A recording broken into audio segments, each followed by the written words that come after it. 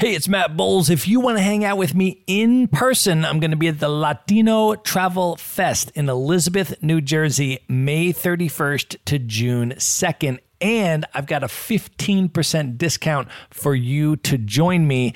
Just go to themaverickshow.com/Latino. That's Latino. There you're going to see your 15% discounted ticket. There are going to be multiple guests from the Maverick Show attending, so you'll be able to hang out with all of us in person. You do not need to be Latino in order to attend.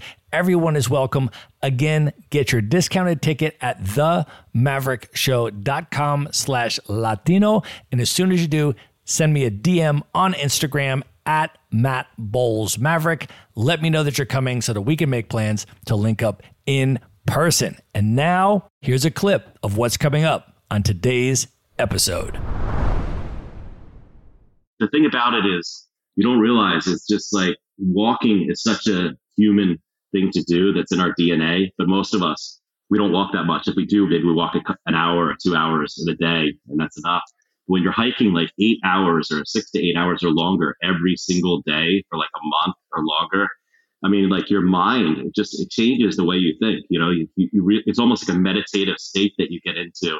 And you start writing poems, you start coming up with lyrics, you start having like epiphanies you would never have sitting in front of the computer. And it really was like a life-changing experience. It's almost like a reset of sorts. It's almost like it's almost like a life journey where you're going to heaven and you have this opportunity to change everything you don't like about yourself.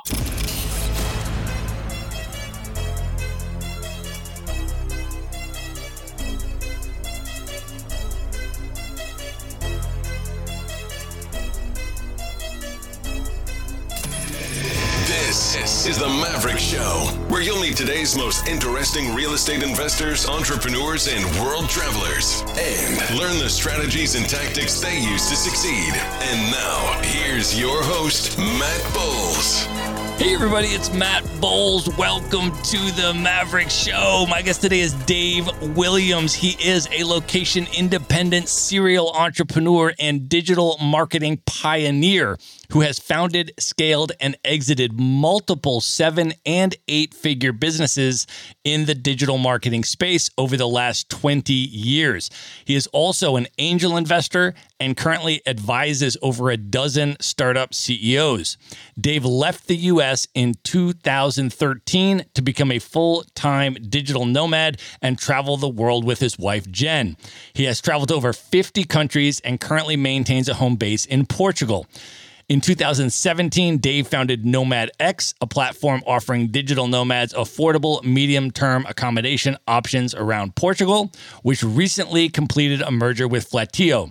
Dave is passionate about the global digital nomad movement and is currently the global ambassador and strategic advisor for Flatio, as well as a global ambassador for both Nomads Giving Back and the Digital Nomads Madeira Island Initiative. Dave, welcome to the show. Hey, thanks, Matt. Really appreciate you inviting me on this show. I think what you're doing is awesome and super excited to be here, man. Thanks so much. Man, I think what you're doing is awesome. So I'm super excited to have you here. Let's just start off by setting the scene and talking about where we are today and the fact that you and I have agreed to make this a wine night. So let's also talk about what we're drinking. I am actually in the United States. I'm on the East Coast. I am currently in the Blue Ridge Mountains of Asheville, North Carolina, and have just opened a bottle of Spanish red wine. This one is from the northwestern part of Spain, and it's actually made entirely from the Mencia grape, and it's really, really nice. But where are you today, Dave, and what are you drinking? Yeah, I'm actually in the south of Portugal, in the northwestern area of the Algarve, in a small town called Arafana, which is in the Algesur area, municipality. And basically it's a fisherman's town with a really strong surfing culture, and right here on the coast of Portugal. So my view is basically of a national park, and no grocery stores within at least like 15 minutes or so. So I'm really like where I am, I'm really out in nature. And it was, my wife thinks we're geniuses now. At first she wasn't so sure about living here, but now with the pandemic, it's worked out really well. So yeah, we love it here. And I'm drinking some wine. I'm not sure it's even a good bottle of wine because whatever my wife buys, I just drink it. But this one's actually from Setúbal, which is a little bit south of Lisbon. I love it, man. Yeah, Portuguese wines are amazing. I think they are the most underrated wines in Europe. I love a good Portuguese wine. One of my favorite parts about coming to Portugal, I've been there a few times. I've spent a few months in Portugal over the last 6 or so years, and every time I come, it's just amazing. But I would love for you to share a little bit about how you chose Portugal, of all places, to have your base, and what are the things that you love about Portugal? I know you're in the Algarve right now. You also spent a lot of time in Lisbon. For folks that haven't been to Portugal, let's say, what are some of the things that you really love and why you decided to make that a base? Yeah, well, actually, the last company I had was a New York-based company. We sold the company in 2012, and then in 2013, my wife and I did a trip around the world for about a year. That year turned into about 4 years, and we got a chance to visit all sorts of places throughout the world. And on that journey, we were actually doing some hiking up in the northern part of Spain. Maybe I drank some of that wine that you're having because we hiked the Camino to Santiago, and at the end of the journey, we figured we were close to Portugal. We'd never been to Portugal before. So we actually just walked through the northern part of Portugal, from the northernmost part in Camino all the way down to Porto, which took us about a week or so. And so that was our first exposure to Portugal. And we just fell in love with it after that. And we came back. We've been to Porto. We went spent some time in Lisbon. And then there's an amazing hike down here in the south that we did, which is called the Fisherman's Trail. It's all along the cliffs, right along the coastline. Super beautiful. And we ended up coming home. We were living in Atlanta for a long time. That's where our home base was. We've lived in New York City. We've lived in Atlanta. We went back to Atlanta. We were on a hike in Atlanta. We're like, we need to move to Portugal. So we sold our house in like 2 weeks and then just started the process to move here and get our visa. And we basically bought real estate and we're getting the visa that way, although we also started a company here as well. So we just fell in love with it. We think Portugal's an amazing place. It's very affordable. So it's great if you're trying to save on the expenses a bit. And not just the affordability, but it's like super beautiful. The food is amazing. The seafood is just like to die for. The people are very chill, super nice. Most of the people speak English very well. So being an American, my language skills, even my English isn't so good. I'm lucky that they speak English here. And we love Spain. Like Spain was one of the top places that we enjoyed too. We were thinking about moving to Spain. But once we came to Portugal, it kind of just being the proximity of the location just along the coast here, the weather we think is super nice. And then we also love Morocco so much. So this part of the world is a place that we just fell in love with. And then the winters, we've spent the winter in Chamonix a couple of years. And we just love snowboarding and skiing. So in the winters, we try and get away for a few months and just nomad in the snow and do a bunch of snowboarding and, go to places that our friends want to go to. Because we realized when we were at home, we never see our friends because they're so busy working. But now that we're in a really cool location, everyone wants to come visit us. So it worked out great. That's amazing. Yeah, you are a lifestyle designer extraordinaire. And I want to start by going all the way back, though, and understand the journey to how you got where you are today. Can you talk a little bit about where you grew up? And as you were growing up, I'm curious both, when you think back, what were your entrepreneurial tendencies? And also if you had any interest in international world travel as well, as you were growing up and where you trace, kind of both of those lineages. Nothing too exciting to write home about because I grew up in Wilmington, Delaware, which is basically about 30, 40 minutes south of Philadelphia, Pennsylvania, right near New Jersey, and right near Baltimore, Maryland. A very conservative town. So I grew up, my father was an attorney. So I grew up in a fairly conservative household. I really loved Wilmington, Delaware. I thought it was a great place, but it wasn't a place that I wanted to spend the rest of my life. So I went away to college in Virginia for 4 years at a school called Washington and Lee. I came home, did some accounting work. Price Waterhouse. I was a CPA for a few years. It wasn't something I wanted to do forever. So I ended up going to grad school and that's what brought me down to Atlanta. But yeah, I think I've been an entrepreneur really my whole life because I started the first company that I started, although it wasn't an incorporated company. So with about 3 or 4 of my friends, we started a lawn maintenance business when we were in first grade. And then it was always just, selling things or even, on the school trips on the bus, we were renting out those little video game consoles. The people are selling candy, at school, whatever it might be, or mowing lawns, or I had a window washing business in college. This is all like pre-technology back, because I graduated from college back in 1993, which seems like yesterday for me, but I know it was quite some time ago. And then I graduated from grad school back in 97. I've been in the early stages of the internet industry, kind of seeing the whole thing take off from where we really didn't have much of anything to where, 97, 98, things were really starting to heat up with the .com space. My wife and I, this is after a couple glasses of wine here, but I've removed a lot of this from my resume because I've got some things. I also helped my dad start was a lawyer and he started an incorporation business in Delaware.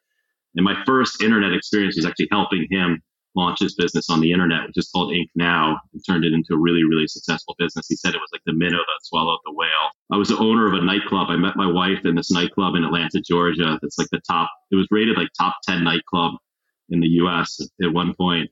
And we met there, and we just said, like, I thought it was an amazing thing. My buddy ended up buying this nightclub, and we ended up investing in it. And this was back in like 2003. So I have a lot of misspent evenings at the nightclub. And I would bring a lot of my, we'd have like Paul Van Dyke, Armin Van Buren, David Guetta, all the big names above and beyond have played there. Even after I sold my first company, I was helping them on the promotion side because I thought, like, I'll just hire the DJs. How hard is that? But I was good at hiring the DJs to get him in there. I wasn't very good at getting him home. But it was like, and that was actually what got me into the Facebook, was actually the work I was doing at the nightclub, because I realized at the time everything was MySpace. I had hired a bunch of interns, and they were all high school interns. And I was thinking they're going to help me out with our whole MySpace strategy. And they're like, Dave, we're not on MySpace. We're all on Facebook. I was like, what do you mean you're on Facebook? And so then I started really studying Facebook. We used Facebook for the nightclub. Yeah, I could show you these pictures. Like if you look up Opera Nightclub, like Armin Van Buren in Atlanta, like 2009, for example, like the place is just packed. I mean, this is before smartphones, and all of it is because of Facebook. And that's really what got me started with this whole thing. I just like to follow my passions. Like if there's something that I feel a strong connection to, that's what I'm going to go after, whatever it might be. So I try to like really, really like look out for opportunities that I feel like I really connect with, whether that's in my marital life or whether that's in my business life or my social life. Like I try to be very sort of a little bit impulsive from that perspective. Yeah, man, you were one of the OGs in terms of the internet digital marketing entrepreneurship space. I mean, in the 90s, right as the internet was, becoming a mainstream thing. Can you talk a little bit about that and sort of what you saw and then what you did to get in on, the business side and start building your businesses all the way back then? Yeah, sure thing. Well, I'd gone down to, as I mentioned to you, I'd moved down to Atlanta to do an MBA program at Emory. And it was actually just a 1-year MBA program, which my brother said was like going to beauty school. He wouldn't come to my graduation because he said, you only went to school for a year. I'm not coming down for that. But it turned out to be one of the best things that I had done, because it was 96, 97. The internet was just getting started. I think Amazon got started in 94, 95, went public. I think it was in 97. So I spent a lot of I had met a guy when I was in grad school, and he had come from San Francisco, and he was involved a lot in the tech industry and had seen a lot of what was going on with the .coms. And all it took was just for him to show me one graph and just to see how fast the internet was growing. And then I basically just focused all of my studies on internet companies. I spent a lot of time studying Amazon.com, actually. So I did a few different case studies. I even did like a thesis at the end of my program all about Amazon and their model. Unfortunately, I should have invested in the company too, but I really saw this. I really love the idea of e-commerce, because by having the accounting background, kind of connecting the idea of building an online brand that could be fully digital from acquisition all the way through to purchase to retention. And that was the idea of my first company, which I called 360 Interactive, which got shortened to 360i. But yeah, we saw companies like Yahoo in the early stages. Yahoo was first getting started, so as more of a directory engine. We saw Google as they started to integrate within the Yahoo directory. So we had, we were one of the first companies in the U.S., first ad agencies in the U.S. to buy ads from Google when they first got started. So we were really early on a lot of things. Even though we were buying pay-per-click ads back in '98 for 1 cent per click, for example. So we were very early. Even one of the early companies that Google had copied, this company called GoTo.com, which the name changed to Overture, and then it got acquired by Yahoo. And eventually Google copied their technology, but just added a click-through rate algorithm to it. But we even got, like, GoTo went public. We even got access to their IPO shares because we were such an early partner in their business. But we were on very, very early in the whole thing. And for me, it was more about me not having to go back to work at an accounting firm or not have to wear a suit again. When I was in grad school, it was really nice. I had this one professor, Ben Kaczynski, and he had been a professor at Harvard. He had moved down to Emory. And he always said, you'll hear me now, believe me later. And he really believed in studying the past to predict the future. So I was looking at a lot of these businesses, really spending a lot of time studying the industry. And it gave me like a really good perspective. So I think for me, I've almost got like a crystal ball. Like maybe that's my magical, if I got a capability, if I have a very good idea of being able to see things kind of into the future or trends that are happening.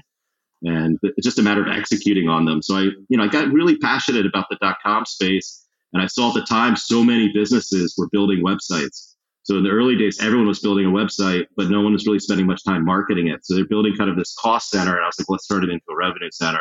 And that's where we came up with this idea of like starting 360i to help optimize the websites, buy banner ads. And then eventually we built a technology through a partner we had it was a company called Ignition One, which was basically a platform to optimize ads across Google and Yahoo and Microsoft in the early days. And we even built an algorithm to understand how the Google search was deciding which listings were getting in each position, and then optimizing it like you would a portfolio, like an asset portfolio. So really deciding which position, how much you should pay to optimize the spend against the overall return. And we sold that business in like 2005. So we went through the whole .com explosion where everything was like going super well to the point where everyone lost their jobs. And we were kind of like the last man standing.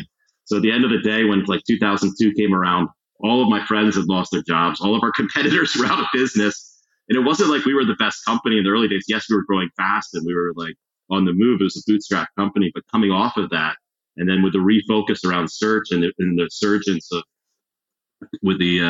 of Google, like we ended up being just super well positioned. So yeah, the whole .com period was a really exciting time. Like I went to a bunch of the .com parties. I went to these rooftop parties out in San Francisco. We even got invited to fly down to the Bahamas. It was just it was a completely wild time. But that's like built the foundation for how I like to run businesses a bit, because I like to bring that .com style into the companies that I start, for better or worse, I guess. And so what was your next move after that? Where did your entrepreneurial sort of trajectory take you from there? Yeah, so we sold the company in 2005. Having been through the whole .com cycle, we're like, okay, we don't want to go through this again. So once the company started doing well, I think we're up around 5 million or so in revenue, and with like 50 or so people, maybe 45 or 50 people. Yeah, we sold the company to a firm based in New York City. We had a really nice exit. They actually ended up selling the company again to a firm based in Japan. It didn't work out for whatever reasons. We ended up buying the company back in 2007. That's when I exited the company. So my wife and I, once we exited, we traveled the world for about a year. And then that company ended up doing very well. They ended up selling the company again. I was an investor, but not the main owner this time. And they ended up selling it for about 400 million. The company today has over 1,000 employees in the U.S. It's considered one of the top 10 digital agencies in the United States. And now it's owned by a holding company called Dentsu out of Japan. So they've made it their main digital brand in the U.S. And then the technology business we had started, Search Ignite, I think they manage over like $2 billion in ad spend on the search engine. So those were actually my most successful businesses in terms of actually like existing today and still happening. So I like had this early run on the search space. My only mistake was not investing by the money I got out of it into Google in 2005, which I probably wouldn't be on this show right now if I did that. But I did very well. Most of the money I've made has just been on my own ventures and selling the ventures. But yeah, when we returned, I met this amazing guy back in 2007, 2008, and he was one of the first early developers on the API platform for Facebook, right when they were launching the apps on the platform. And so he got early in there, and he was like the number 3 developer in terms of like downloads across everything. I mean, this is including like the developers like RockU and Zynga and all these big players. He was number 3 on the list. And I was going to join his company and help him get kind of orient more around the ad space, because that was my background. But anyway, he sold the company. So we got inspired and we started, instead of doing search, we decided, okay, we're going to focus, we're going to do social. And instead of focusing on acquisitions, we're going to focus on engagement. And we were one of Facebook's first 5 global API partners in the world. And we built a technology on top of their platform and started basically optimizing ads and licensing our technology to agencies. That business was based out of New York City, but we had offices multiple places all throughout the world. So that one we sold in 2012 to Gannett. It was a big Fortune 500 business. And that one, unfortunately, that business is no longer around, but it was a bigger exit for me than the previous one. And that's the one that really started this whole journey for me. And I've got I love digital. I love digital marketing. And I kind of see the nomads today, and a lot of them like remind me of myself back in the early days. But yeah, in terms of travel, I know you were asking about travel. I kind of grew up and I was in a small town in Delaware, and we did some traveling, but nothing like what I do today. My wife's a big traveler, and she's from Peru, from Lima, Peru. So once I met my wife, she was the one that really inspired a lot of the travel. So I look at myself more like her Sherpa than anything else. So I don't want to tell you I'm something that I'm not, but I do love traveling. She got me into it. She's very adventurous. But if it weren't for her, I'd probably still be back in Atlanta, Georgia, running the search marketing company. That's amazing. Well, I definitely want to talk to you about some of your travel experiences because you have done some really, really epic bucket lists. Let me, first of all, though, I'm really actually curious because, you've done long-term, full-time world travel with your spouse. And I want to ask you just for tips about doing that with a partner and any reflections that you have or advice that you have, because that's very different. I mean, it's very different from solo travel, and it's also very different from just like living in one place where you go off to your job and you come back, and like it's a very different experience. So I'd love to just hear sort of your reflections and any tips you have for, partners that may want to consider traveling full-time, long-term together. Yeah. We've been married now for almost like 18 years. I think June is gonna be like 18 years. So we've been together for a long time. And so we've done a lot of traveling together. We've started businesses together. But yeah, I mean, it's not so easy all the time, I would say. But generally, I would say for me, it's my preferred way of travel. Like, we get along really well. We love adventures. My wife's very social, so she makes friends very easily. And then she likes to have a good time. We like to go out and party, and we like to meet people that are social. I mean, obviously we've got work that needs to get done too, but we like to keep a really nice balance. So yeah, it's been a really great experience. I mean, the thing is, you are around each other all the time, and that can be tough if you're having some disagreements or who knows what. But I think it's just a matter of like figuring out like what is your role, and then kind of what is her role, what is she good at, what are you good at. And so like we have a really nice balance where she takes care of some things, I take care of other things. We try not to cross paths too much because it's like she likes to do things more individually. So there's not as much like what I like to play tennis, for example, and she doesn't like to play doubles tennis too much. She likes singles, whereas I like doubles, so it's like. That's amazing. Yeah. Well, you guys have done some absolutely epic stuff, and you had a number of experiences that I have not yet had that I want to ask you about. For one, you have rafted the Zambezi River, and I want to hear about this. And for folks that don't know, the Zambezi River runs through a number of sub-Saharan African countries, including running right beneath Victoria Falls on the border of Zambia and Zimbabwe. And it is considered to be, by many, the best whitewater rafting in the world. And it goes up to Class 5 rapids and all that kind of stuff. So I would love to hear what your experience was like doing that. Mm. Yeah, so when we travel, generally we like to try and do some sort of epic adventure on the travel. And that usually becomes the focus of the travel. So we select the places we want to go to, really based on that adventure. And then we kind of build our lifestyles around it. This was actually right after we had sold the last company. And before we went there, we'd have spent actually 2 months in Ibiza. Because I'd always wanted to go to Ibiza, but I didn't want to do it for 3 days. We rented a villa there for 2 months. But after this was over, one of my buddies reached out to me that I was friends with from the West Coast of the US. And he runs a business that's called Southern Explorations is the name of it. But he does trips all through South America. And I'd met him on a trip that we had done to the Galapagos back in like 2005. And he just became a really good friend of ours. And he's got all these super adventurous friends. I mean, much more adventurous and outdoorsy than I am.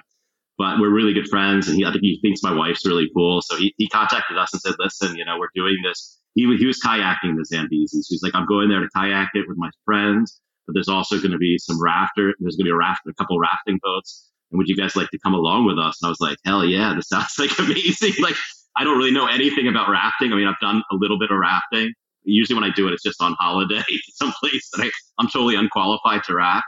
But it was like a super incredible experience. And to start the trip off, I did the bungee jump off of the bridge there.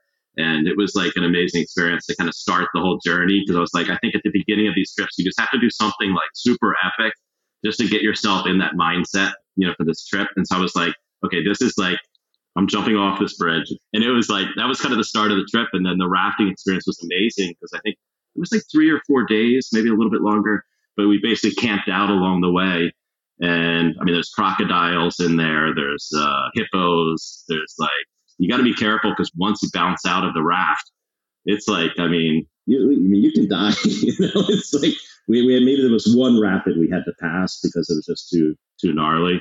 But we did get bounced out of the raft a couple times, and it's you kind of feel like it's a near death experience. but everyone survived, and it was a lot of fun. So I would highly recommend it if anyone gets a chance to do it. It is a little scary, it's intimidating if you watch the videos on YouTube, but you just get out there and it's like a life-changing kind of experience. So I like being an entrepreneur. I like to kind of push myself to the limits. I like to be out on the edge. And so, I'm willing to kind of take risks. Obviously, I don't want to die in the process. I'm not going to do like crazy stuff in a wingsuit or something, but, and I'm not into like climbing with ropes, but, as long as I have my feet underneath me, generally, I'm up for it. Well, speaking of climbing, one of the other things that you've done that I have not yet done is you have hiked Mount Kilimanjaro. And I've been to Tanzania, but I have not done Kilimanjaro. And just also for folks that are not aware, Kilimanjaro is the highest single freestanding mountain in the world.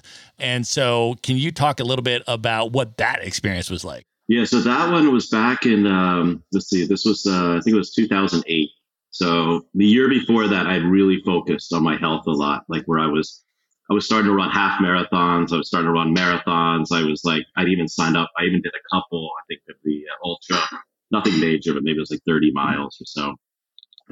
So I was getting in good shape. And then I saw this trip to go hike to Kilimanjaro. And I thought, wow, this is the time to do it. I'm in great shape. I just sold my last company. I've had some time on my hands. And so my wife and I were like, let's go ahead and do this, not knowing anything. Because before this, I didn't even know what my tallest peak was before this. Like when I got on the trip and we arrived, I was hiking mountains in Georgia to prepare for it. So really, I don't think I was very prepared other than I just been training a lot. I was doing some training in boxing and Muay Thai. So I was in the best shape of my life, this time period.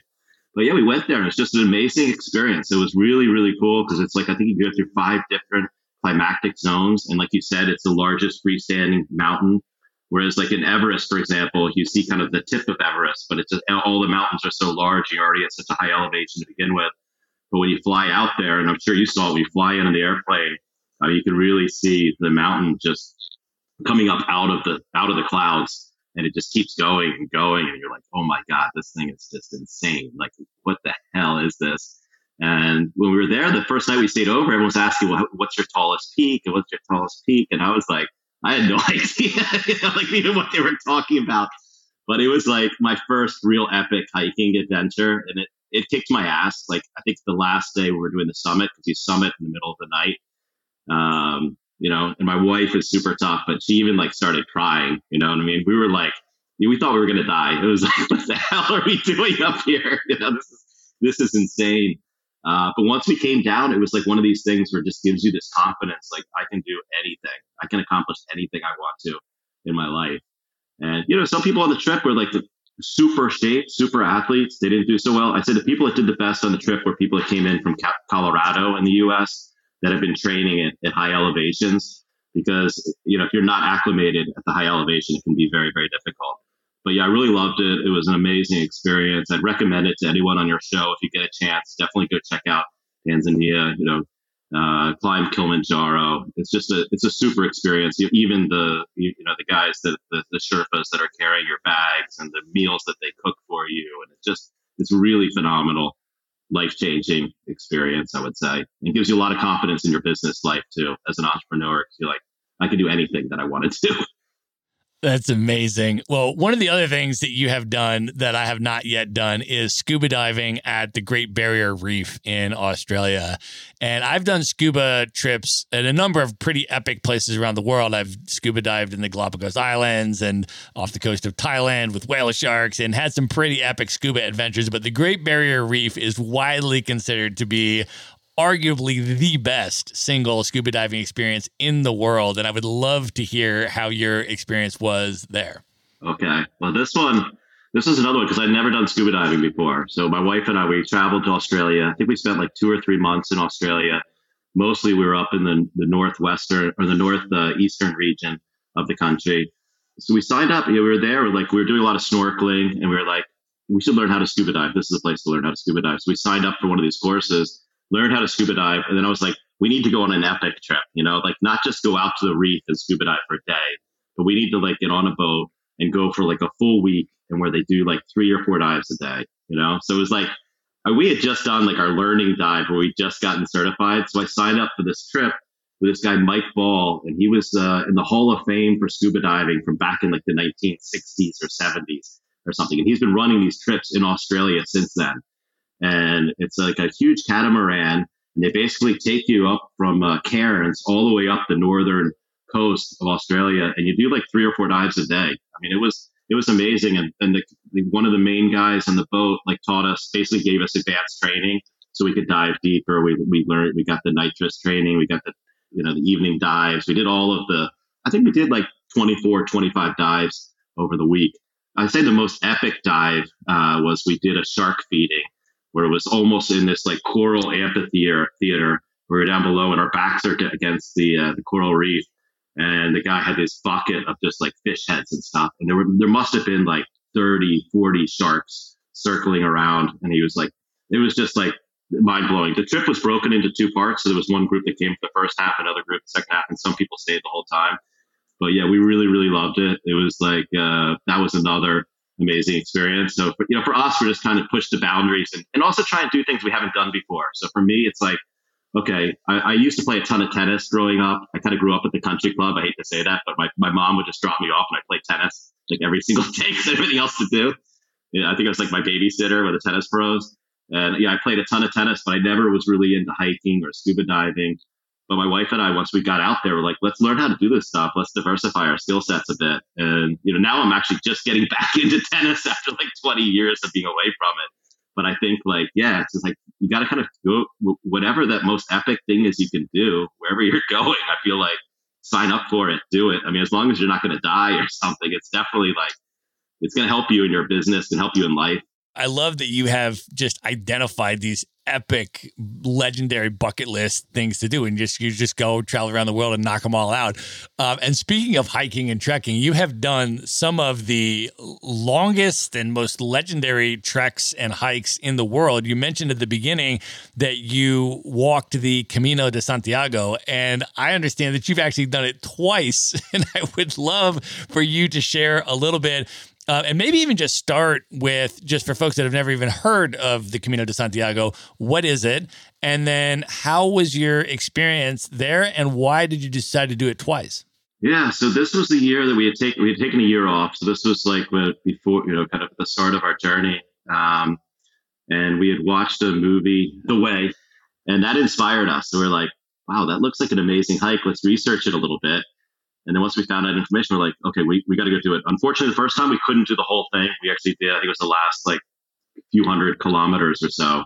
So we've actually done it in 2 segments. So I don't want to misrepresent myself, because I did the last segment all the way to the coast, and then I've done the first segment, and then I've hiked there's also, it branches all throughout Europe. But just so everyone knows, the Camino de Santiago, it's a very historical pilgrimage. And you basically hike to this area called in Santiago, Spain.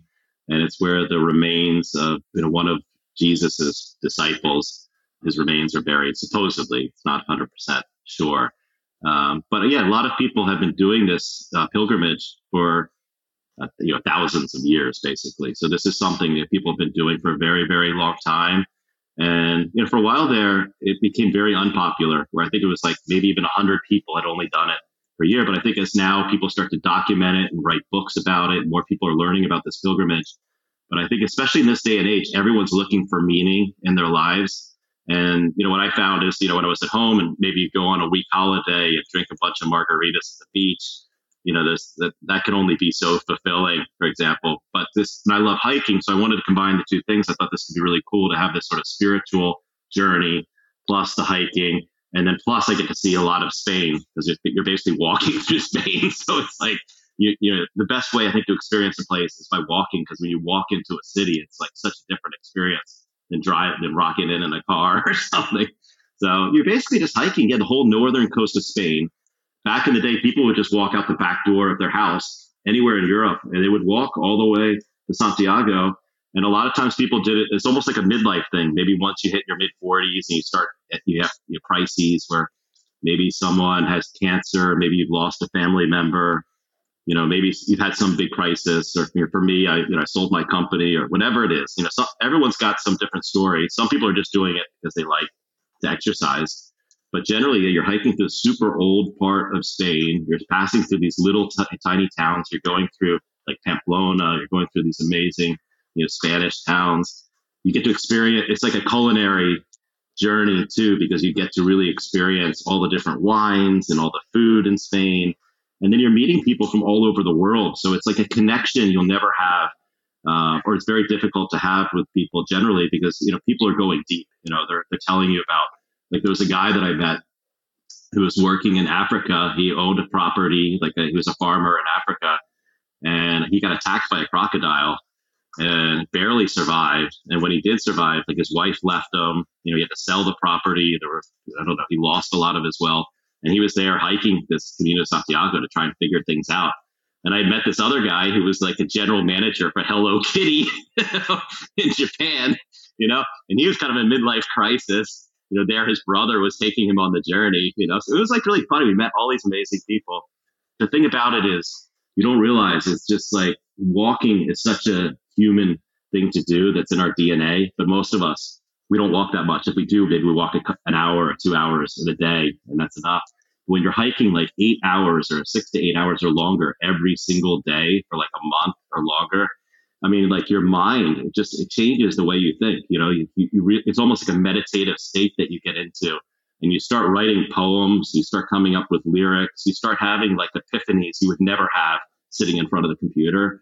And it really was like a life-changing experience. It's almost like a reset of sorts. It's almost like it's almost like a life journey where you're going to heaven, and you have this opportunity to change everything you don't like about yourself, or all the things you do like about what you've accomplished.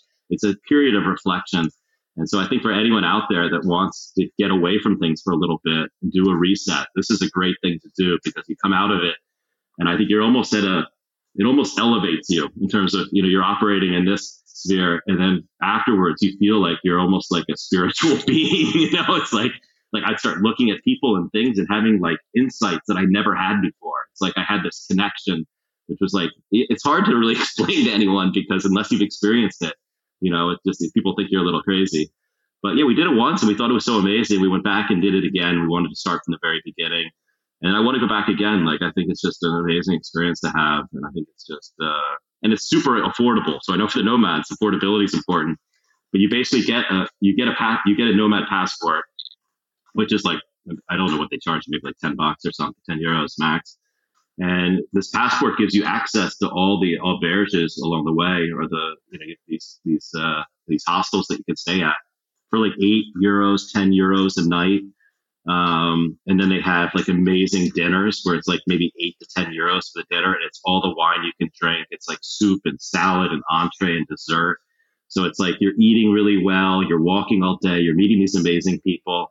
It's just such an incredible experience. And I think most people wait too long in life. Like a lot of people wait till they're retired to do this, but it's not so easy, because you don't have the fitness, and then you're kind of missed out on this experience that you could have had 20 or 30 years before. So I think it's not just for old people. I met some college students. There was a kid I met that was a senior in high school.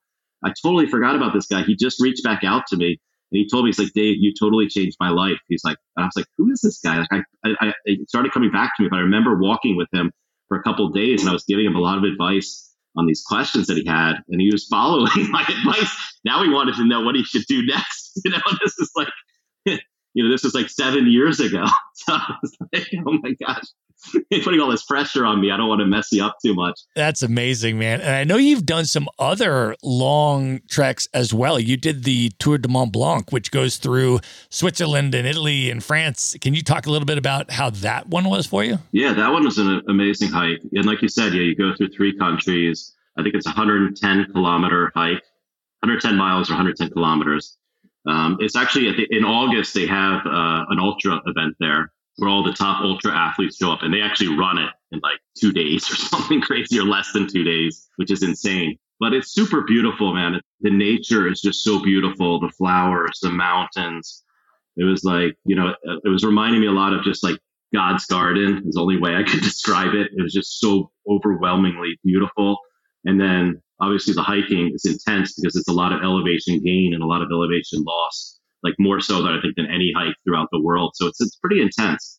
But we would stay overnight in these little, either in auberge or we'd stay over at a little like inn along the way, have amazing like local cuisine. If you're in Italy, you're eating amazing Italian food. If you're in France, the French food, or in Switzerland, so it's like, it's just an incredible experience. And you can carry your own bags. We actually, we were kind of going VIP where they transported all of our luggage. So we just had little day packs, which if you're up for it and you don't want to carry all your stuff, I'd say it's definitely the way to go. Although you may not feel as manly maybe at the end of the whole adventure, but I'd say it's a much better experience because it's just, you're lighter on your feet. You can really enjoy it. And we had an awesome time.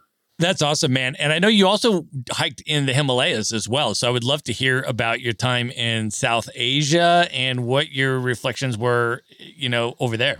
We didn't actually go all the way to base camp at Everest. We were basically just hiking to some other routes that you can do. So I think it was like a 2-week hiking experience. But yeah, it surprised me a lot because I didn't realize it was going to be almost like these little paved roads that you're hiking along, and then you're going through these little towns, and everyone's just banging on rocks the whole time because they're building up all these little towns, and there's no cars or anything. So everyone's carrying all this stuff in on their backs, which kind of disturbed me a little bit because I saw these local people, and they actually have a lower weight limit on the animals than they do on the people. So they were carrying a lot of weight on their back, and even where they've got these straps over their head where their heads are like have an indentation on them.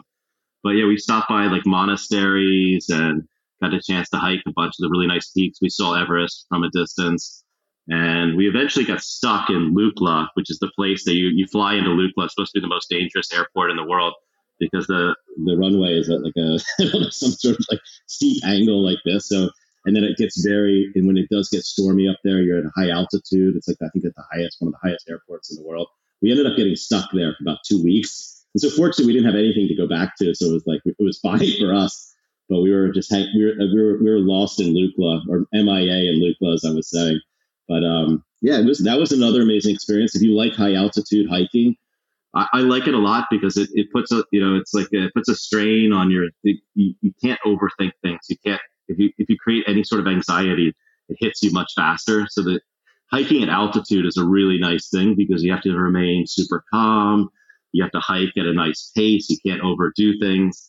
And so it's kind of like, a reflection of how you should live your life to a certain extent. If you start running too fast or trying to do things too quickly, sometimes that doesn't always work out. So I think hiking at altitude can be a really, really fun experience. And then it's a very spiritual experience too, because, throughout the whole trek here, they've got these bells that you're ringing and these different little things you pass by and you spin them as you're going past them. And I was trying to remember the name, but we say, "Oh, Mane," blah, blah. Have a saying we'd say every time we pass by one of these things. See, it kind of gets in your head after a while where it's not just a hike, but it's actually like it's a spiritual journey as well. And so I like that, if I can combine the hiking with spirituality and try and make a connection that's deeper than just a normal vacation.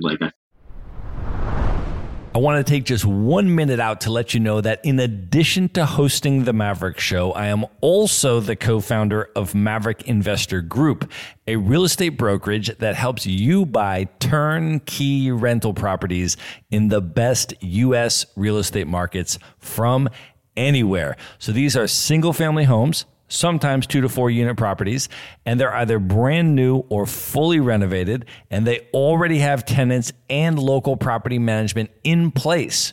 So you get all the benefits of owning the deeded real estate, the physical house, the hard asset, without the headaches of being the landlord or the rehabber or needing to live near the property.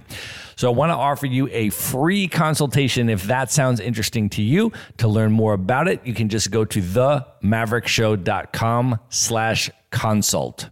And now back to the episode.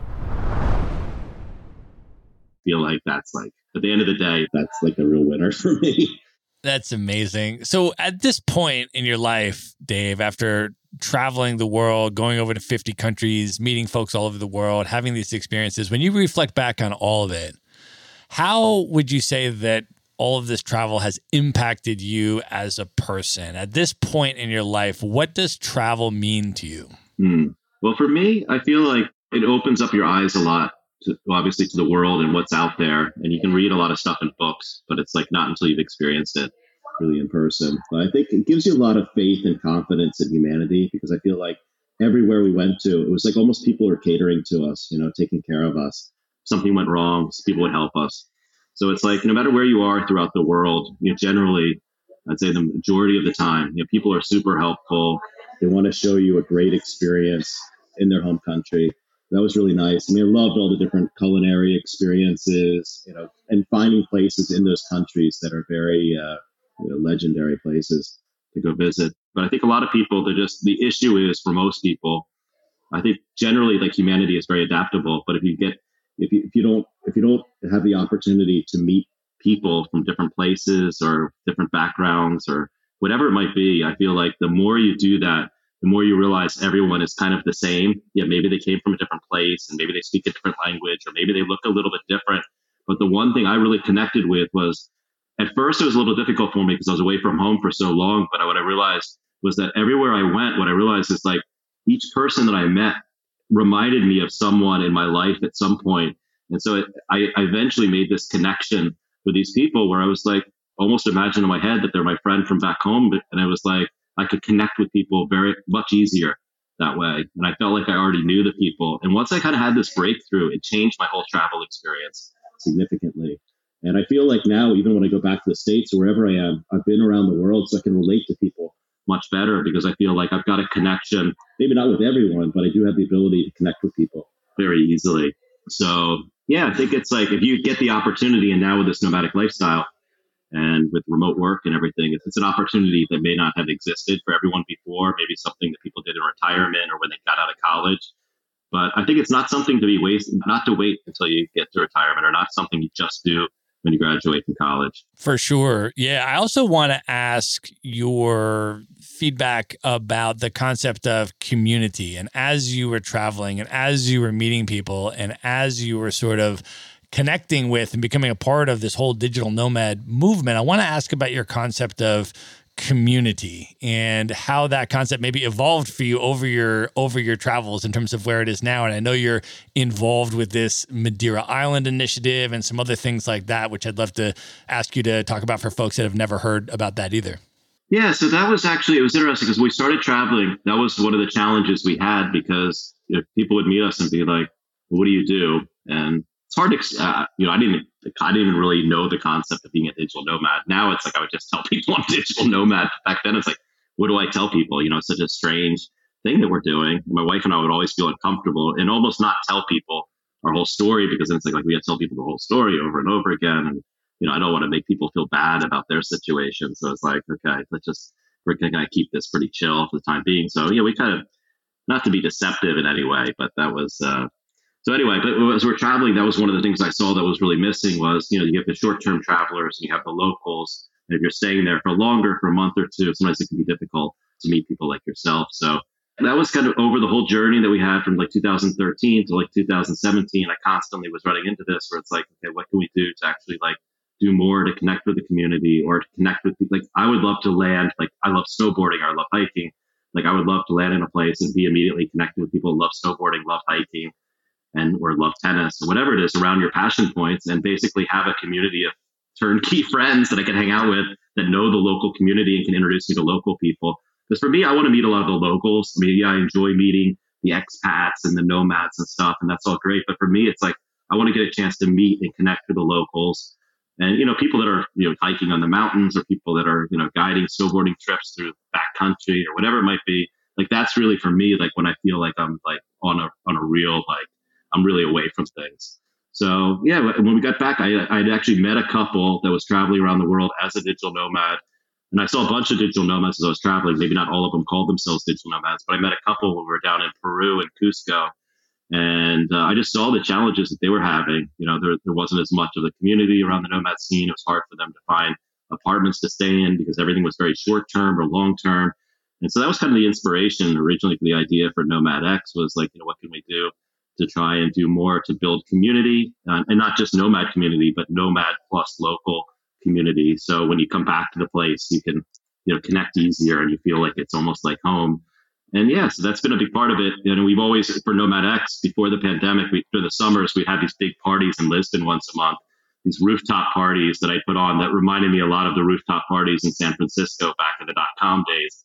And Lisbon really didn't have anything like this before. Yeah, they have the Lisbon Digital Nomads and they put on some nice events, but we put on this amazing event once a month. And I'd invite all the digital community and the digital nomads and bring them together.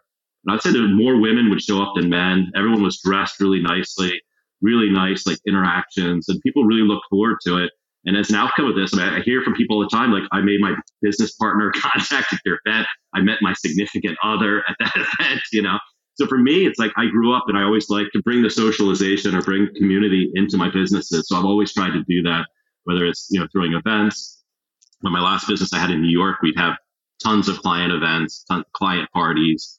I want people to feel like they have a strong affiliation for the brand. And then also I want to give back a lot through these events. And, I can't do everything for everyone, but this is just something that I enjoy a lot myself. My wife enjoys it too. So it's like, we try and do things also that we enjoy, not just all about business, but, kind of like at the end of the day, if it's not a great party, but at least we had fun kind of scenario. That's awesome. Can you share a little bit more about Nomad X in general and what you were building there? Obviously, you just had your merger, of course. Congratulations on that. And then also the Madeira Island initiative, which I know you're an ambassador of that as well. Yeah. So Nomad X was started back in 2017. It was actually a business that I started with two other founders. And actually, the two founders were college students. And so I had this inspiration. I started a few companies. I'd sold the companies. I was on this next leg of my journey. Mostly I was doing investing and advising for entrepreneurs. And I had this inspiration to actually go back to my college university and spend 3 months there. And so I rented this house, which I think was probably mostly like student housing, but I rented this house and we rented the furniture. And the professors didn't even know that we were coming in or anything. We just kind of like went there and decided like we're going to do this, And I wanted to help the students with their entrepreneurial ventures and also help them find jobs. But I met two of the top students at the school that were really well recognized. And we decided to start the company. This was back in like 2016. We decided to do it. 2017, we launched the business. And we just saw this opportunity to have a platform for affordable housing. So we wanted to build a platform that was more built around this idea of like allowing the nomads to do it themselves, to find housing, to find it at a much lower rate than you typically find on Airbnb. Now Airbnb is also in this space as well, and they're very big. So obviously that's a huge competitor for us. But we thought, there's a huge opportunity to focus on midterm, not long-term, not short-term, just midterm, and having a community built around that as well. We started the business here in Portugal. We built it up to, we had like 2,000 listings on the platform. I'd say about half of those in Lisbon, a bunch of them up in Porto, but then also spread all throughout the country. We felt like, having spent a lot of time here in Portugal, Lisbon's great and Porto are great, but what about Ericeira and what about Lagos and what about the islands? And so we feel like here in Portugal, the big cities are really nice, but there's so much more to offer in some of these other smaller towns. And then from a pricing perspective, it's like a fraction of the cost. If you move out of Lisbon, it's like maybe half as much. I found it to be very, very challenging, but I like that aspect of it because I felt like if we can figure it out, other people aren't going to want to go after this market because it's so difficult. But if we can figure it out, and it was a challenge for me. But anyway, things kind of built up and we built the business up, and then the pandemic hit. And we were kind of thinking our goal was really to start expanding more throughout Europe and globally. And the pandemic kind of shut us down a bit because people weren't traveling. And we connected actually through our Facebook group. This guy posted a note saying how great this company, flatio.com, was. And I almost deleted the post, actually. It was funny because I saw this post. I was like, damn it, I need to delete this post. But I was like, no, I'm not going to delete this post. I'm actually going to look up this company on the internet. I started following them. I was like, wow, this company is like, they're doing everything we wanted to do. And they had everything built out that was maybe in our product map over a year process. And I was like, okay, instead of trying to both do it, let's join together. And they get our 2,000 listings. They were basically in like 18 cities throughout Europe. They had a small presence in Portugal. So we did the merger. The merger was basically us selling them all of our listing assets. So we still own the Nomadix brand. We still own all the technology. We sold them all of our listing assets, and they integrated those over the last 6 months. And now Portugal is actually their number one market throughout Europe. So I was like super excited about that because it's like, you do these deals and sometimes these deals don't work out, which that's not a great outcome. So I was like super excited, like, okay, wow, this is actually a successful merger. And I like working with the guys. They're super smart internal operators and they got a great technology team. And I think it sets a really nice foundation for us. Like we're to take on an Airbnb, for example, because I feel like the product actually is more advanced than what Airbnb is offering. So I'm also their ambassador. So I take on the role of global ambassador, which you spoke about at the beginning. So they reached out to me and said, there's this project going on in Madeira that we'd really like to be affiliated with. So I was like, okay, cool. Like I know Gonzalo. I reached out to Gonzalo and I was like, well, listen, Gonzalo, it'd be really smart if you guys have a housing platform affiliated with this project in Madeira. And the idea really was Gonzalo, he's a local Portuguese guy, but he's also a digital nomad and he's been traveling the world for a while.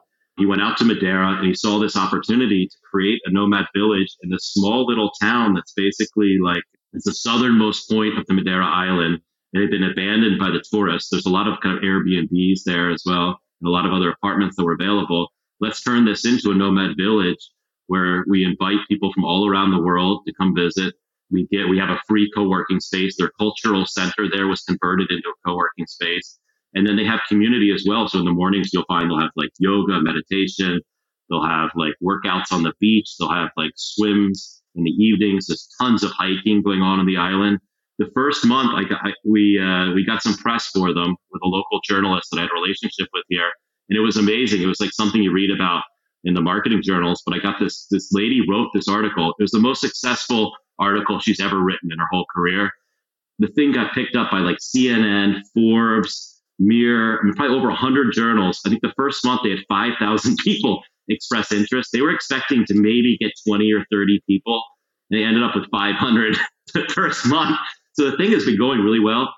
Madeira was ranked, I think, outside of the top 70 on the Nomad list. And we just went in to check it this last week. And now Madeira is ranked number 6 on the Nomad list. So it's been like hugely successful project. And they're opening up multiple other villages. So Funchal is the major city. Ponta do Sol was the original nomad village. There's a village next to it called Calheta that's going to be a nomad village. There's some surfing areas. There are going to be nomad villages. Then we're planning to open up villages in Azores, even open up. And the whole idea around the village is all about community. So the whole idea is to bring nomads together, to build community. If we build the community, they will come. That's kind of the idea. And that's where we think a lot of other countries are going wrong because they're basically just offering visas and stuff, but they're not providing the community infrastructure, which is where they're going wrong. That's what we did, and it's been successful. Really, I give all the credit to Gonzalo and Startup Madeira. They're really the leaders of the initiative. I'm more just, I'm kind of tagging along and helping as much as I can, but they're on the ground doing all the work. I'm back in mainland at the moment. That's awesome, man. Well, I also want to try to get some of your business advice and expertise and sort of pull some of that out just, for a lot of the entrepreneurs that listen to the podcast. You have built and scaled and exited multiple 7- and 8-figure businesses. You advise CEOs and startups around the world. And I want to just try to pull out some of your advice and expertise for the listeners. Dave, can you start just by talking about what you think are the key leverage points that enable you to build and scale and exit a business at that 8-figure level? Because most businesses don't get to that level. What were the biggest leverage points for you that let you get to that level and exit there? Yeah, I think the really key thing is getting into industries early. So for me, like the two biggest ones for me were the search industry and then the social media space. So for me, I got in, we launched the business in 1998. So it was, that was early days in the search space. And then we launched our social media business in 2008. So I think one is finding an industry that you're early on, plus something where you can actually have something to contribute. Because if I were to found SpaceX, obviously that's not really in my wheelhouse. I wouldn't be able to make that business successful. But I felt like I was passionate about the digital space.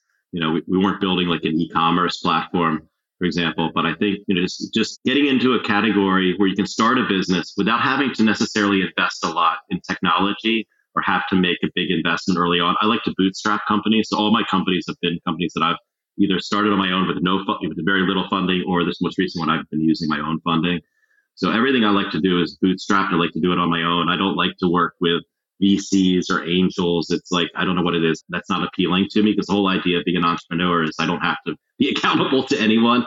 So at the end of the day, I think, people get stuck in these jobs. They might be a little fearful of going out there on their own. But I think at the end of the day, the best investment you can make is in yourself.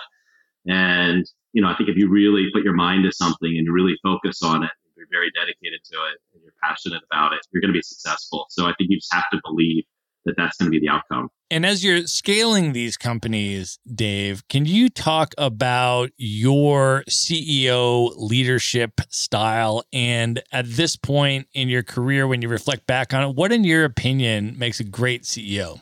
Yeah, so for me, I'm more like, I classify myself more as like an outside CEO. So I like to do more stuff that's like engaging like with the community, events. I like to be involved in the sales process. Like I like to go out and meet with the customers, get their feedback, and then incorporate that feedback back into the product. I see some CEOs like Flat.io, the CEO, he's more of an internal CEO. He tends to really focus on the internal operations with the tech team, and he's more internally focused. And I was reading something, I think it was Harvard Business. They say actually the internally focused CEOs tend to do better over time than the externally focused ones. But for me, I like to stir up a lot of dust and just get out there and really try and get involved with industry organizations. So for me, I always try and join the board of a major industry organization, or get involved with things where you have a high profile in the industry. Like when I was in the search space, I was elected to the board of directors for the search engine marketing professional organization, which is a global organization. I was on the board of directors for the Atlanta Interactive Marketing Association. I really try and get involved with the early industry organizations and try and provide impact just to build my brand personally. I feel like focus is super important too, because I feel like a lot of entrepreneurs, they go too broad. It's the biggest issue that I see for most. And that's usually that's my main advice. If you come to me and you want to know like what you should do differently, I feel like a lot of entrepreneurs, they're just going too broad. They marginalize themselves and they're not creating a lot of value. Maybe a little value here and there, but generally they're not going to be able to close as many deals because they're not as differentiated. Pricing wise, maybe they can't get the price points they want because they don't have enough expertise to justify it. I think when you focus, what happens is, especially when you're an early stage company, because it's like, it might be just me and a few other people, you can't take on the world. You got to kind of figure out what is that niche that you want to go after. And ideally a niche that you feel that you could be number one at. I know that's kind of a reach, but if you get into this niche, can you be number one in that niche, or at least top three at the end of the day? Because those are the companies that really get all of the value. So as you're growing the business, continue to focus the business even more and more over time until you kind of reach that point. And then once you reach that point, that's when the company has achieved, a lot of value. Obviously, and growth is important. So you need to be able to scale the business as well. That's what investors are looking for, or that's what buyers want. They want the brand. They want a company that's got good processes, and they want a company that's got a lot of industry recognition that they feel that they can add to their portfolio and immediately scale much bigger. And as you're scaling these companies, Dave, I know you've scaled your companies to, over 50 plus staff. What tips do you have for attracting and hiring and retaining top talent? Yeah, it's interesting. This is something that I feel like has worked. I haven't done as well as I did back in the States. But for me, like I generally don't use any job boards. I'll never put out job requests. For me, it's all networking. So I'll get into these industry associations. I'll go to the industry events. I'll meet a lot of the people. And then I'll generally try and hire like people that I feel like are very well recognized and have a lot of influence in the industries, or people that maybe I've worked with that I think are really, really good. And I'll recruit them, bring them on board. And then ideally, they start bringing in talent beneath them through their connections as well. And that's how I've built all my companies. And it creates a really interesting culture because you've got people that all have these like relationships and connections with each other. And then to the extent they're excited about the business, there's a lot of passion. And then I also like to give away equity to everyone in the company. So I like to be very generous with the equity. So for me, like what I like to look at it is like where the employees are my business partner, So I think a lot of people, let's say you start a company with a business partner, you split up the equity, each one of you has 50%, and then you want to start giving equity away to team members. Well, they might get a very, very small percentage. But for me, since I like bootstrapping, I have a lot of flexibility. I'm not, the board can't tell me what to do or what not to do. So generally, I like to give away equity to my top people and equity all the way down through the ranks and really motivate people through equity. I also like, if people aren't working out, I tend to like to try and fire people very, very quickly. So I think, that gains you a lot of respect with your team members. If they see someone's not working out, generally the CEO is the last one to find out. But if they see that this person is not working out, it's not like a big company where you've got to give people a lot of chances. I feel like in a startup, it's like if someone doesn't work out, send them back into the minor leagues. And you find the next person, because it's like one weak link on the team can really destroy the whole business. So you have to be very, very disciplined. I've also really focused on culture. Like I would really have like strong company values and really try and build the company as a value-based company. And then I also try and do a lot of stuff within the industry, like have really progressive policies on commuting, like even paying people to ride their bikes to work instead of paying for parking, or paying people to eat lunch at the office, or just doing things that maybe most companies wouldn't do, or having like at our co-work space in New York City, they had like an amazing little food bar. And we just had an account there. It's almost like being at the country club. You would come in the morning, you get your breakfast there, you can eat lunch there, so people aren't going out for these long lunches and coming back exhausted. They've got this like great setup at the office where they can get any coffee or drinks or anything. It's kind of like being at Google, but not being at Google, because that's kind of what we're up against, So we're trying to really motivate people, and not have to pay people the most money. We do like to motivate them through compensation.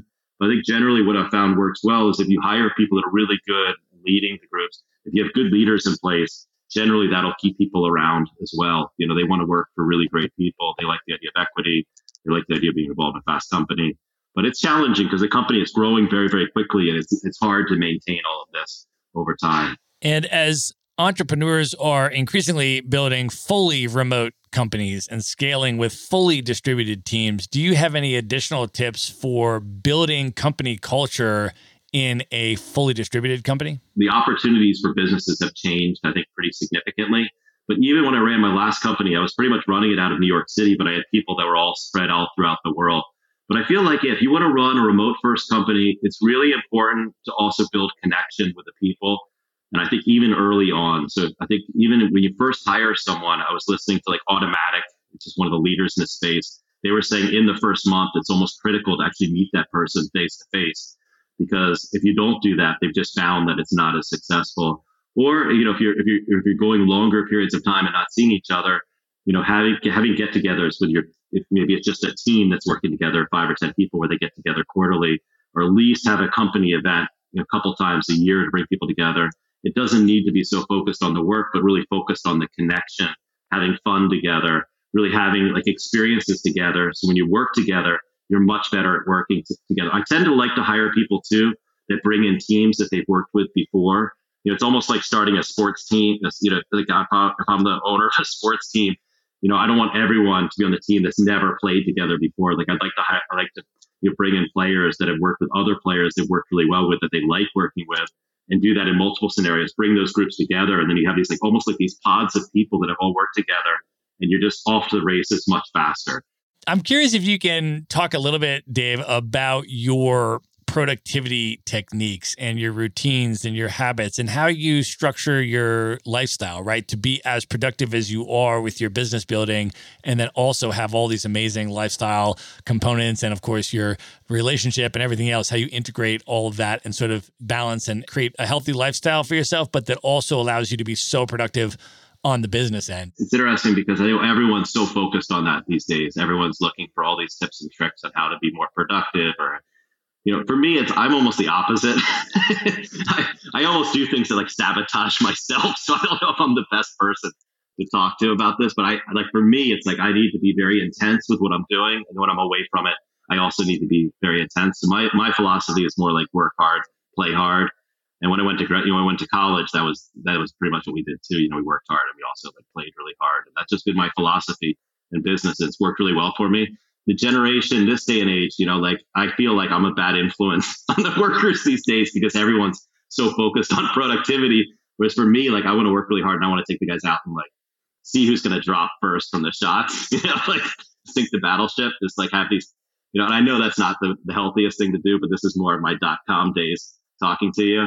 But yeah, for me, it's like I really just try and minimize all the distractions as much as possible. So I've sacrificed maybe a lot of things in my life and friendships and things over the years to really focus in on my business or really focus in on connecting with people. So like when I was in New York with my last business, almost like all my friends were friends from work because I'd moved there. I'd started the company. They were either clients of ours or people in the company. We put on big events. And I realized actually I'd gone too far to that side where I didn't have a good enough balance. But I think if you're willing to do it, and I think a lot of times in these businesses and startups, it requires so much energy and so much focus that for me, I have to just carve things out and really just focus. And then if I need a break, like I'll go hiking for a week or two, and then come back and be totally refreshed. So for me, I like to go really, really hard, like almost like running a marathon. I feel like with these businesses, I always say it's not running a marathon. It's like sprinting a marathon. And then once you're done sprinting the marathon, they're like, oh, no, you're not done yet. You need to do that one more time.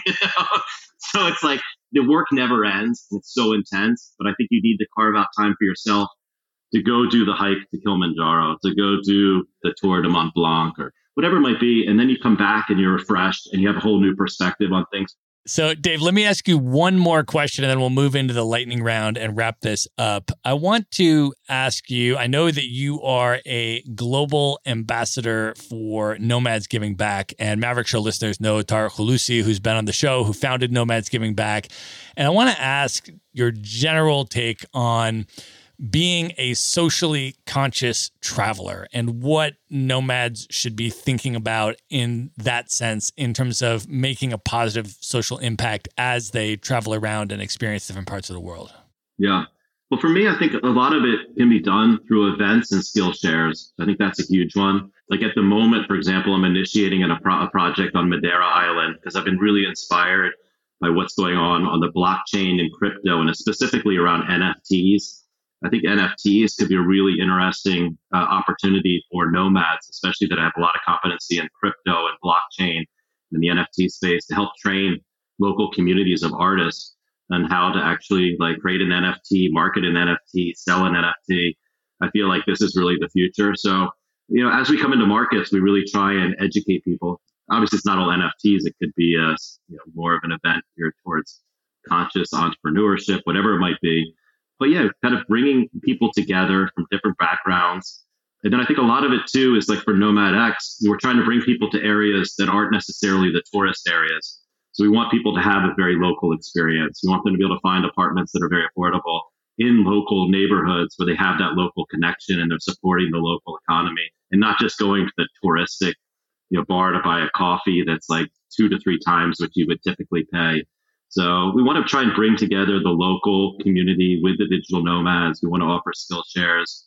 And I feel like that's super important. But my first project is going to be this NFT project on Madeira. And I'm hoping to build a great case study where we can train artists on how to build the NFTs and have some good success stories and them selling NFTs. And that could be a project that could be scaled to other places.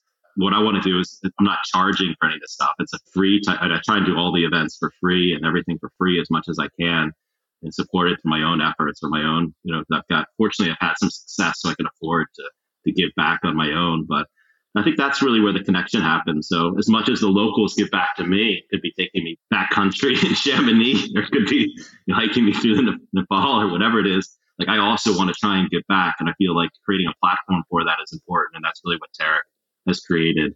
Yeah, totally amazing.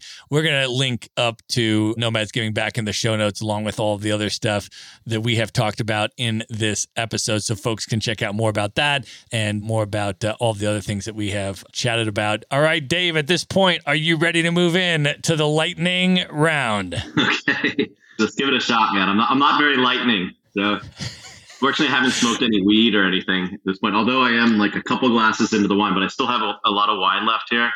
So maybe I'll pour myself a glass of wine before this lightning round and give it a shot, man. All right, let's do it. The lightning round. All right, what is one book that has significantly influenced you over the years that you would most recommend people check out? That was really kind of one of the first business books I read. It's very old school. It's How to Win Friends and Influence People by Dale Carnegie. And a lot of people may be aware of it. If you haven't read it, I highly recommend it. My dad, for example, my dad's a lawyer. One of his clients was having major issues. Like he even got banned from his whole industry association. And he told him to read this book. And then afterwards, like a few years later, he ended up being the president of the board. It's a good starter book for anyone out there that just wants to get in business. It's a lot about relationships and empathy and just how to interact with people in a business setting. Awesome. What is one travel hack that you use that you can recommend to people? As soon as you enter the airport, it's almost like you got to enter the airport thinking you've already arrived at the other destination. So almost like change your watch, change your eating habits, and start transitioning to that new time zone immediately. So when you arrive, like you're already almost there. And I found actually that helps really well. Obviously, drink a lot of water. Don't overindulge in food right before you get on the plane, or don't drink if you can get away, I like to drink on the airplane. So, but if you can, like, you're definitely going to be much better off if you don't drink on the flight or drink too much the night before. So these are just little things, but it definitely, once you arrive in a new place, just to feel really good and energetic and not be super jet lagged. I feel like that's a good one. Good tip. All right. Who is one person currently alive today that you've never met that you would most love to have dinner with? Just you and that person for an evening of dinner and conversation. This one, I think Elon Musk would just be the first one that comes to mind. I think he's just like a total legend. He's doing some amazing work. Obviously, like an incredible entrepreneur and much, much smarter than I am. But I think from an entrepreneurial perspective, I think he just has an amazing perspective. And the work that he's doing is not just about business, but there's a higher mission to the whole thing. And I just love what he's up to on all of those businesses and just see that as incredible. Love to talk to him. Awesome. What is one piece of advice you would give your 18-year-old self, knowing everything that you know now? If you could go back in time, what would you say to 18-year-old Dave? I think when you're that young, the challenge is you don't really recognize like what it is you're really good at or not good at. I think a lot of times you take for granted the things that you're good at because it just comes naturally to you.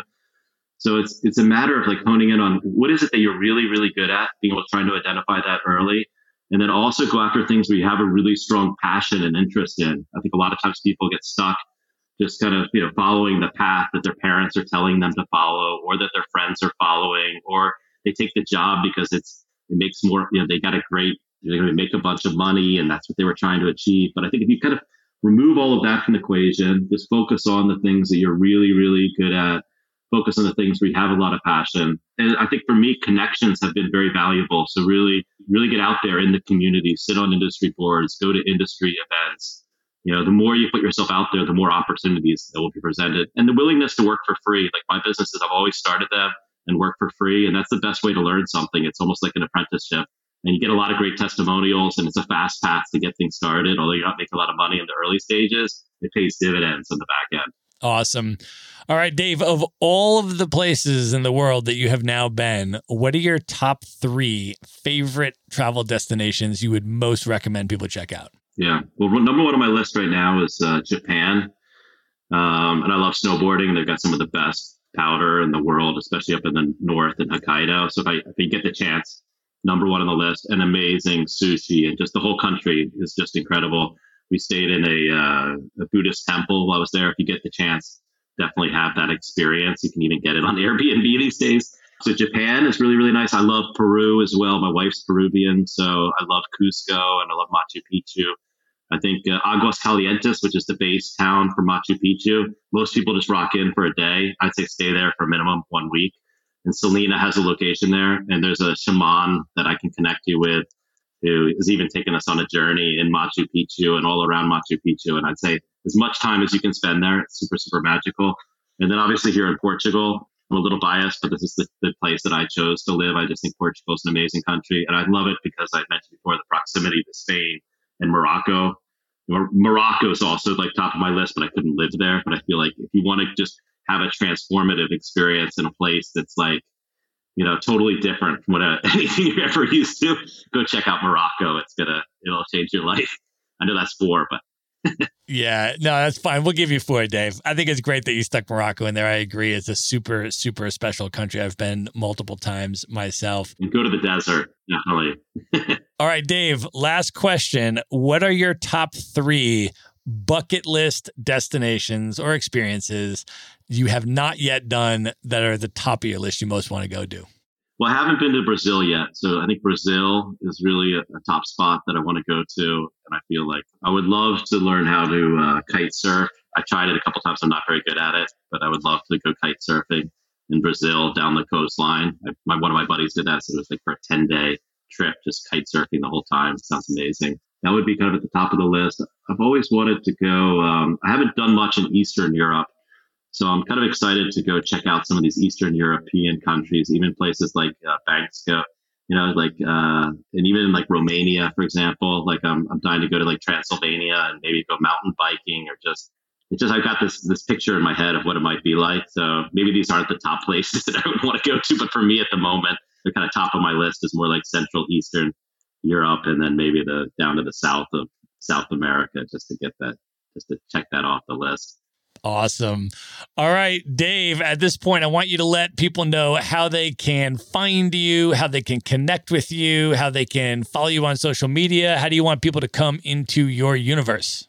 Yeah, I think the best thing to do is I'm on LinkedIn, so you can look me up on LinkedIn. I'm pretty responsive there. Or you can just email me directly, dave@nomadx.com. That's really the best way to get a hold of me.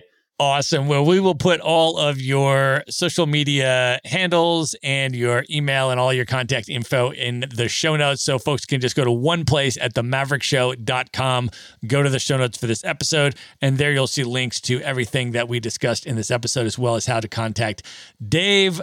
This was awesome, man. Thanks so much for coming on the show, brother. This was a blast. Matt, you're amazing, dude. Thank you. You really did a great interview, man. I really appreciate it. It's like I'm definitely gonna have to save this one. Maybe I'll send this to my family for the family archive. I really appreciate it, man. I love it, brother. All right. Good night, everybody. Be sure to visit the show notes page at themaverickshow.com for direct links to all the books, people, and resources mentioned in this episode. You'll find all that and much more at themaverickshow.com. Learn how Maverick Investor Group can help you buy cash flowing rental properties in the best U.S. real estate markets, regardless of where you live.